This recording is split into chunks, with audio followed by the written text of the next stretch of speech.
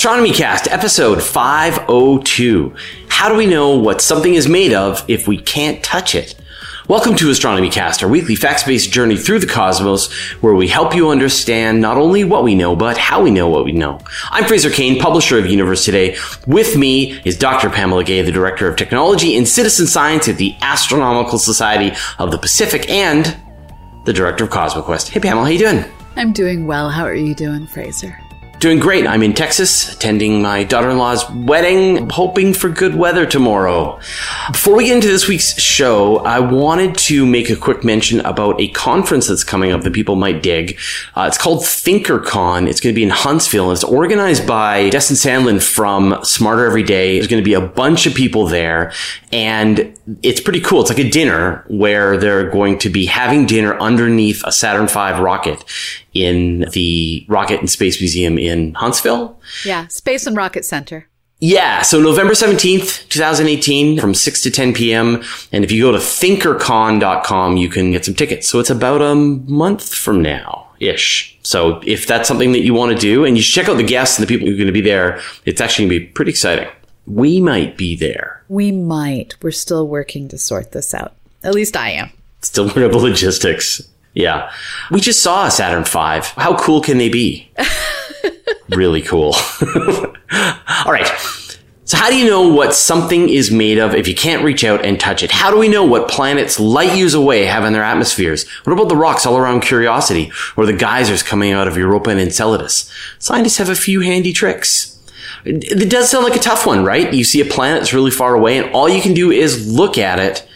How do you know what it's made out of? It's tricky, and it all comes down to light. At the end of the day, we know everything we know about non-touchy objects by how they reflect light, how they absorb light, and how they interact with gravity. And interacting with gravity sort of helps us understand what things are made of. But when it comes to the fine bits and pieces, it really is, how does the light and the material play or not play well together? So what is this technique called? And I want to hear you say the word so that I don't mess it up. Spectroscopy. Spectroscopy.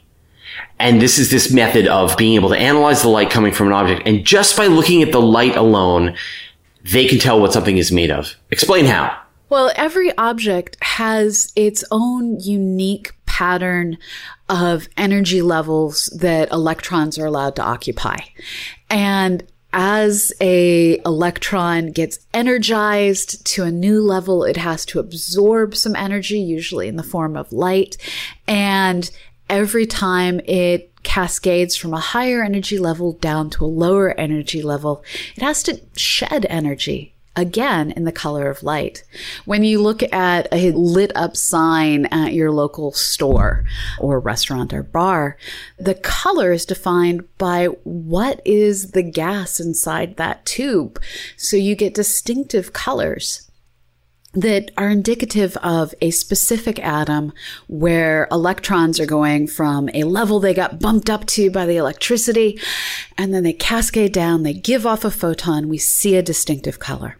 Well, we see a distinctive color that matches that thermodynamic electrical energy level thing and stuff, and that is the brightest one that our eye is detecting. But atoms and molecules have an entire well-defined series of energies that are the only energies that our electrons are able to be in. So when we look at a rainbow, continuum light of all temperatures coming off of a warm object, and we see on top of that continuum bright lights, that means that there is an excited atom that is giving off photons. That's an emission spectra. And we can figure out what atom it belongs to by measuring out what is the pattern we see.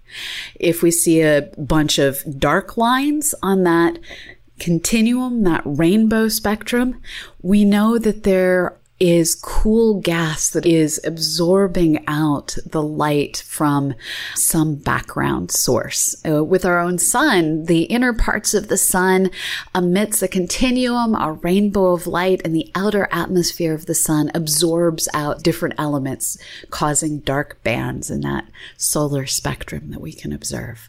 When we think about that idea of a rainbow, we imagine it as this universal rainbow, that all rainbows will look like this rainbow because that's what rainbows look like. But the reality is that's just the rainbow that comes from the sun, our sun. Yeah. Right? And so that is a custom rainbow that we get that is kind of trying to tell us what the sun is made out of, isn't it? Well, that custom rainbow that we see with our eyeballs is just the continuum spectrum of the sun, and it is consistent with any star that temperature. Right. All I'm saying is, like, if it was a red giant star, if it was a blue star, we would see a different rainbow. Exactly. And it all comes down to which colors give off the most light and which colors give off the least light. And that where in the colors the most energy is coming out is determined entirely by the temperature of an object. So a hot blue star is blue. And that's your baseline. That's your custom rainbow that tells you that temperature of the star. But then if we take the light that comes from the sun and magnify the rainbow, we can see what you were talking about. We can see this custom fingerprint in the light itself. That needs to be a new Skittles line. Magnify the rainbow. Magnify your custom rainbow. Exactly.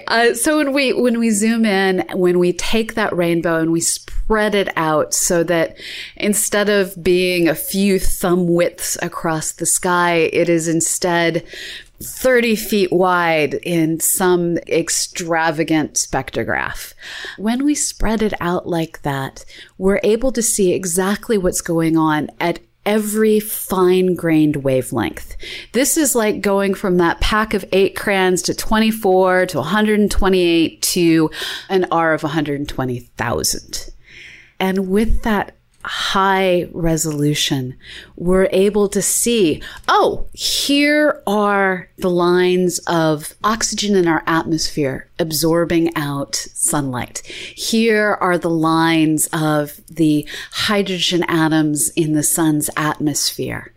And when we're trying to understand what something's made of, this actually makes things more complex. When we look at the moon, if we look at its spectra in detail, we are seeing 3 different things. We are seeing the absorption and emission lines that are native to the sun. So these are things happening in the sun's atmosphere that are reflected off the moon. We're seeing the colors of light that are absorbed out by the moon's surface. And we're seeing the colors of light that are emitted and absorbed within our own atmosphere. And this all layers together where you can end up with crazy things like the sodium lamp near your observatory makes it look like the sun has sodium. And we have to know how to correct for all of these things. So when we look at the rainbow and we expand that rainbow, we're seeing the light from the sun and we're seeing the interaction with our atmosphere. Yes. And when we look at the moon, we're seeing the light from the sun, we're seeing the interaction from our atmosphere, and we're seeing the special little bit of the recipe that the light bouncing off the moon gets added to this picture as well. Exactly. So we have to correct for what the sun's doing. We have to correct for what our atmosphere is doing. And once we correct for those 2 things, there's chunks that we know nothing about because the lines from the Earth's atmosphere and the lines from the sun are interacting. And then we're left with a stripy rainbow of what the moon is doing. That's really cool. Now, how did astronomers figure out that each individual kind of rainbow matched the chemical? Like, how do they know that, oh, if I see this in the rainbow, then I know that's the presence of oxygen? It was a nonlinear, highly creative process. Spectrographs started to be understood. Prisms started to be understood as long ago as Herschel. We knew you could send light through a prism and get a rainbow. But we didn't understand the tie-in to individual atoms until people started doing laboratory chemistry and looking at a variety of different atoms, and then notice that if you take the pattern seen in the laboratory and compare it to the pattern seen in the stars, by golly, it's the exact same pattern, just shifted around because things in space move. And so when people first tried to understand the stellar spectrum, started to try and understand the dark and bright lines in the continuum of stars, they labeled the lines not entirely useful things like A, B, C, and D instead of hydrogen alpha or the calcium-2 lines. It took time to figure out the atomic origins. And what was kind of cool is they saw the relationship between color of star, kind of star, and the spectral lines that could be seen before they fully understood how all of these pieces fit together. This is why our stellar categories have crazy names like O stars, B stars. It's because we didn't quite know how to fully put them together when people started labeling the spectra. Once we got this combined understanding of how things vary as a function of temperature and a function of luminosity, that gave us the color magnitude diagram, the Hertzsprung-Russell diagram. But that was just the first step. That really helped us understand atoms. But when it comes to understanding rocky stuff, the story's a little bit more complicated. This week's episode of Astronomy Cast is brought to you by Casper Mattresses. You can be sure of your purchase with Casper's 100-night risk-free Sleep On It trial. Get $50 toward select mattresses by visiting casper.com/astro and using the code ASTRO at checkout. Theoretically, a person spends 1/3 of their life sleeping. I don't think I succeed in getting that much sleep, and I have to make every minute count. For me, a great night's sleep means Casper. The breathable design means never getting hot in summer, and I don't freeze in winter. I started with the original Casper on a daybed where I loved to nap on weekends. I loved it so much, I bought a Wave, which supports the natural shape of my body. Now, when I travel, I miss 3 things: my husband, my dog, and my Casper mattresses. Do like I did and get one delivered to your door in a small, how did they do that sized box. Just go to casper.com/astro and get $50 towards select mattresses by using the code ASTRO at checkout. So you can figure out what a gas is made of, but how do you figure out what something, like how does Curiosity know that a rock is made out of something if it can't just go over and, lick it? Well, Curiosity does go on over and grind on the rocks. It does sometimes, and look at it very closely, but it also has a laser. It does. And so Curiosity is a variety of different techniques. It can cheat and pick up a sample and run it through a mass spectrometer and literally count up the atoms of what is inside and the molecules of what is inside a given rock. It has the ability to use lasers to heat them up. It will take spectrum. And it's that reflected light again that makes things interesting. But here we do couple things with mass spectrometry. When we look at those samples on Mars, it's knowing, if I pick up this rock and I shine light on it, it looks like this. And if I take that exact same rock and grind it up through my mass spectrometer, then I see these atoms. So again, it's laboratory chemistry that tells us how to understand all of the reflected light.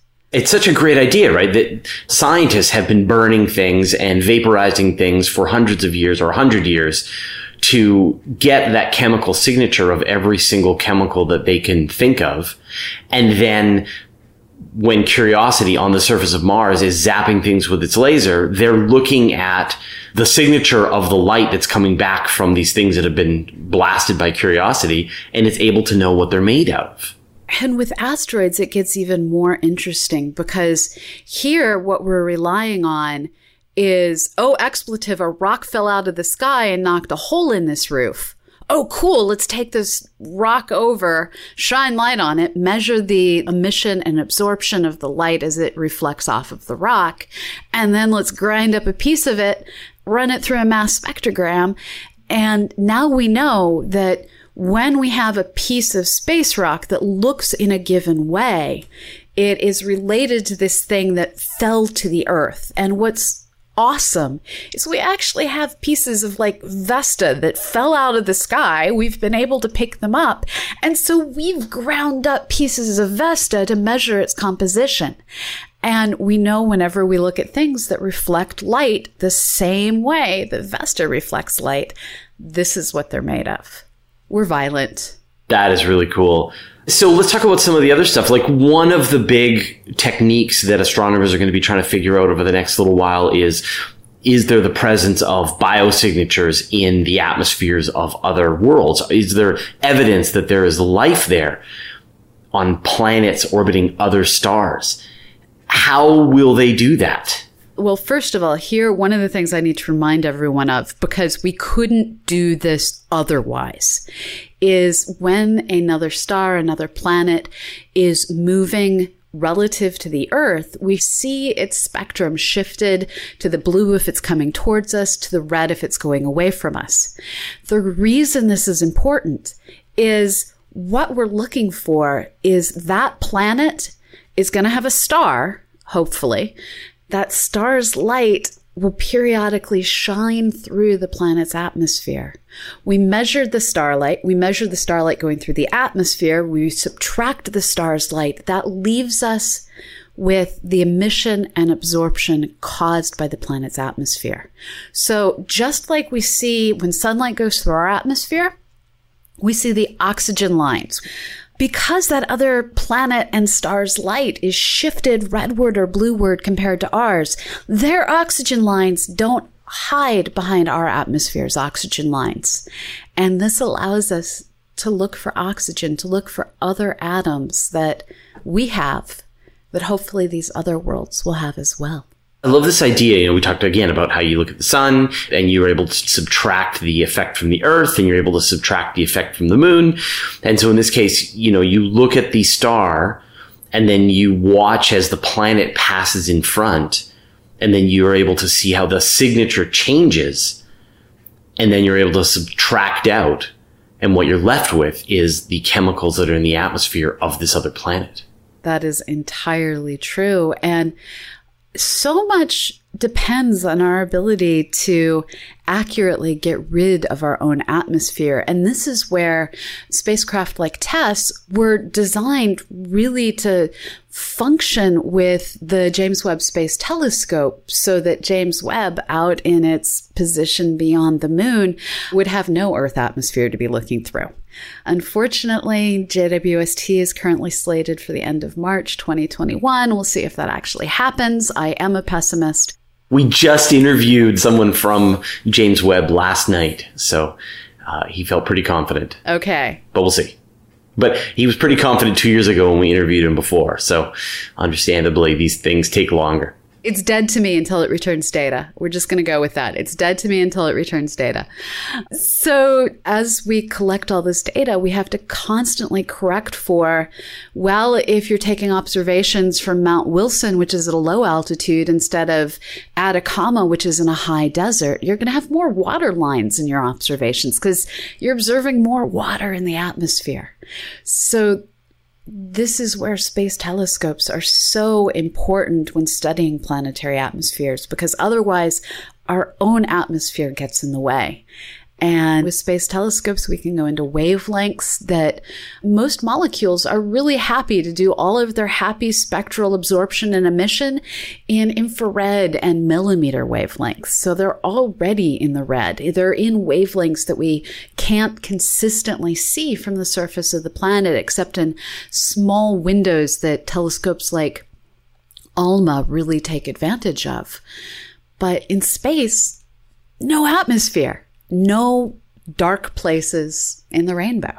I mean, there are wavelengths that we are incapable of seeing, as you said, some stuff in the infrared, things in the X-rays, gamma rays, that we just have no way to even see from down here on Earth. So once you get up into space, you can see them at all and then try to analyze the spectra from there. And this is literally a problem with our atmospheric composition going, oh, I like this color, and absorbing it out completely as the atoms or molecules become excited. Let's talk about some of the limitations then, because although it's a wonderful technique, I'm sure there are some things that it's not great for. So what are the limitations of this technique of spectroscopy? Well, one of the most frustrating limitations is you are limited in how much you can expand the rainbow, just how fine a detail you can see by how big your equipment is and how bright the object you're looking at is. If I'm using, as I did in graduate school, a 107-inch telescope to try and get spectra of a faint galaxy that is 0.3 billion light years away, I can't get really detailed spectra. I can figure out what its redshift is. There's certain key lines I can see, but I can't get in there and see all the little details. When I look at extraordinarily bright stars, the kinds of things that you can see with your eyeball, because they're bright, I receive enough photons that I can spread the light out vast amounts. And not only can I see all the atoms, but I can start to see the difference between one isotope of an atom, one number of neutrons in its core, and another number of neutrons in its core. And when you're studying another planet's atmosphere, what this means is you're going to be limited in how fine a detail you can resolve by how bright that host star is. This is where TESS, which is set to observe nearby stars looking for planets, is seen as the flagship mission for identifying objects that we can measure the atmospheres. I kind of imagine this situation where you're looking at a star field above a bunch of stars, at a bunch of faint galaxies maybe, and for the bright stars, you can get very crisp, very bright spectra, and for the dim stars, you've got very faint spectra, and you just can't get the detail, the resolution in that spectra to be able to figure out with a satisfying answer what something is made of. And then imagine then how difficult it's going to be to find out a planet orbiting another star, right? And this is something that anyone who's ever used a zoom lens in low light conditions or anyone who's done astroimaging has encountered. If you try and zoom in on that dark field, you're going to get nothing but noise. But if you have a larger area hitting each pixel, you have more photons per pixel and you get a better image. So you can do wide field photography fairly easy in low light situations, but you can't use your zoom lens if you like yourself or if you like your images to look good. Now, in astroimaging, this is where we start referring to it as binning your image, combining light across multiple pixels where you have lower resolution, but you're able to see fainter objects. Right. Which I always turn off because I don't like the way the pictures look. I'm like, nope, too low resolution. I want the higher resolution. Then I'll just let it collect more light when I'm doing astrophotography. So the other thing I know that is a bit of a problem is although you can tell that there is the presence of certain chemicals, you can't really tell how much of it there is, right? Yeah. So there's limits. Each spectral line has, we call it a depth that it can have. It can absorb a tiny amount of light. It can absorb all the light in a given color. Once an absorption line is saturated, this is where all the light in that color is absorbed. You can tell nothing else. So to a certain degree, looking at stellar atmospheres, we're able to say what a star's composition is by looking at the ratios of the depths of the lines at different wavelengths, looking to see how as a function of temperature do these lines change. We've built up an understanding of what the ratios of the lines should be. It gets very harried and there's lots of tracing of points and spectra involved, and thank God there's now software for this. But we can do it up to a point. Once something's saturated, you can't tell anything else. It's like, I absorbed all the light. I have more of me. I could absorb more light if you had it. You don't. So once you hit that saturation point, it's like filling a bucket. The hose may still be on, but you can't tell how much water came out because the bucket's full and now it's overflowing. But still, I think it's safe to say that this technique is like modern astronomy wouldn't be the same without it. Oh, no. This is the most powerful tool we have in our astronomical toolkit. Photometry, which is what I do, which is measuring the total amount of light that comes from an individual object. It's powerful. You can do lots of different things with it, but it's just a tool. The spectroscopy allows you to do a vast variety of different kinds of things, measuring the temperature, measuring the composition, measuring the velocity. And when you start looking at alien worlds, it allows you to say there is life there, and potentially, thanks to pollution, there is intelligent life there. Right. So we don't know how much, but at least we know that they're there. It's an amazing technique. Whenever I hear that a mass spectrometer is being added to a mission, I'm like, yes! It's so great. Thanks, Pamela, and we'll see you next week. Sounds great, Fraser. See you later. Thank you for listening to AstronomyCast, a nonprofit resource provided by Astrosphere New Media Association, Fraser Cain, and Dr. Pamela Gay. You can find show notes and transcripts for every episode at astronomycast.com. You can email us at info@astronomycast.com, tweet us at astronomycast, like us on Facebook, or circle us on Google+. We record our show live on YouTube every Friday at 1:30 p.m. Pacific, 4:30 p.m. Eastern, or 20:30 GMT. If you missed the live event, you can always catch up over at cosmoquest.org or on our YouTube page. To subscribe to the show, point your podcatching software at astronomycast.com/podcast.xml or subscribe directly from iTunes. If you would like to listen to the full unedited episode, including the live viewers' questions and answers, you can subscribe to astronomycast.com/feed/fullraw. Our music is provided by Travis Searle, and the show was edited by Chad Weber. This episode of AstronomyCast was made possible thanks to donations by people like you. Please give by going to patreon.com/astronomycast. Join us today during the Jeep Celebration event. Right now, get 20% below MSRP for an average of $15,178 under MSRP on the purchase of a 2023 Jeep Grand Cherokee Overland 4xE or Summit 4xE. Not compatible with lease offers or with any other consumer incentive offers. $15,178 average based on 20% below average MSRP from all 2023 Grand Cherokee Overland 4xE and Summit 4xE models in dealer stock. Residency restrictions apply. Take retail delivery from dealer stock by 4/1. Jeep is a registered trademark.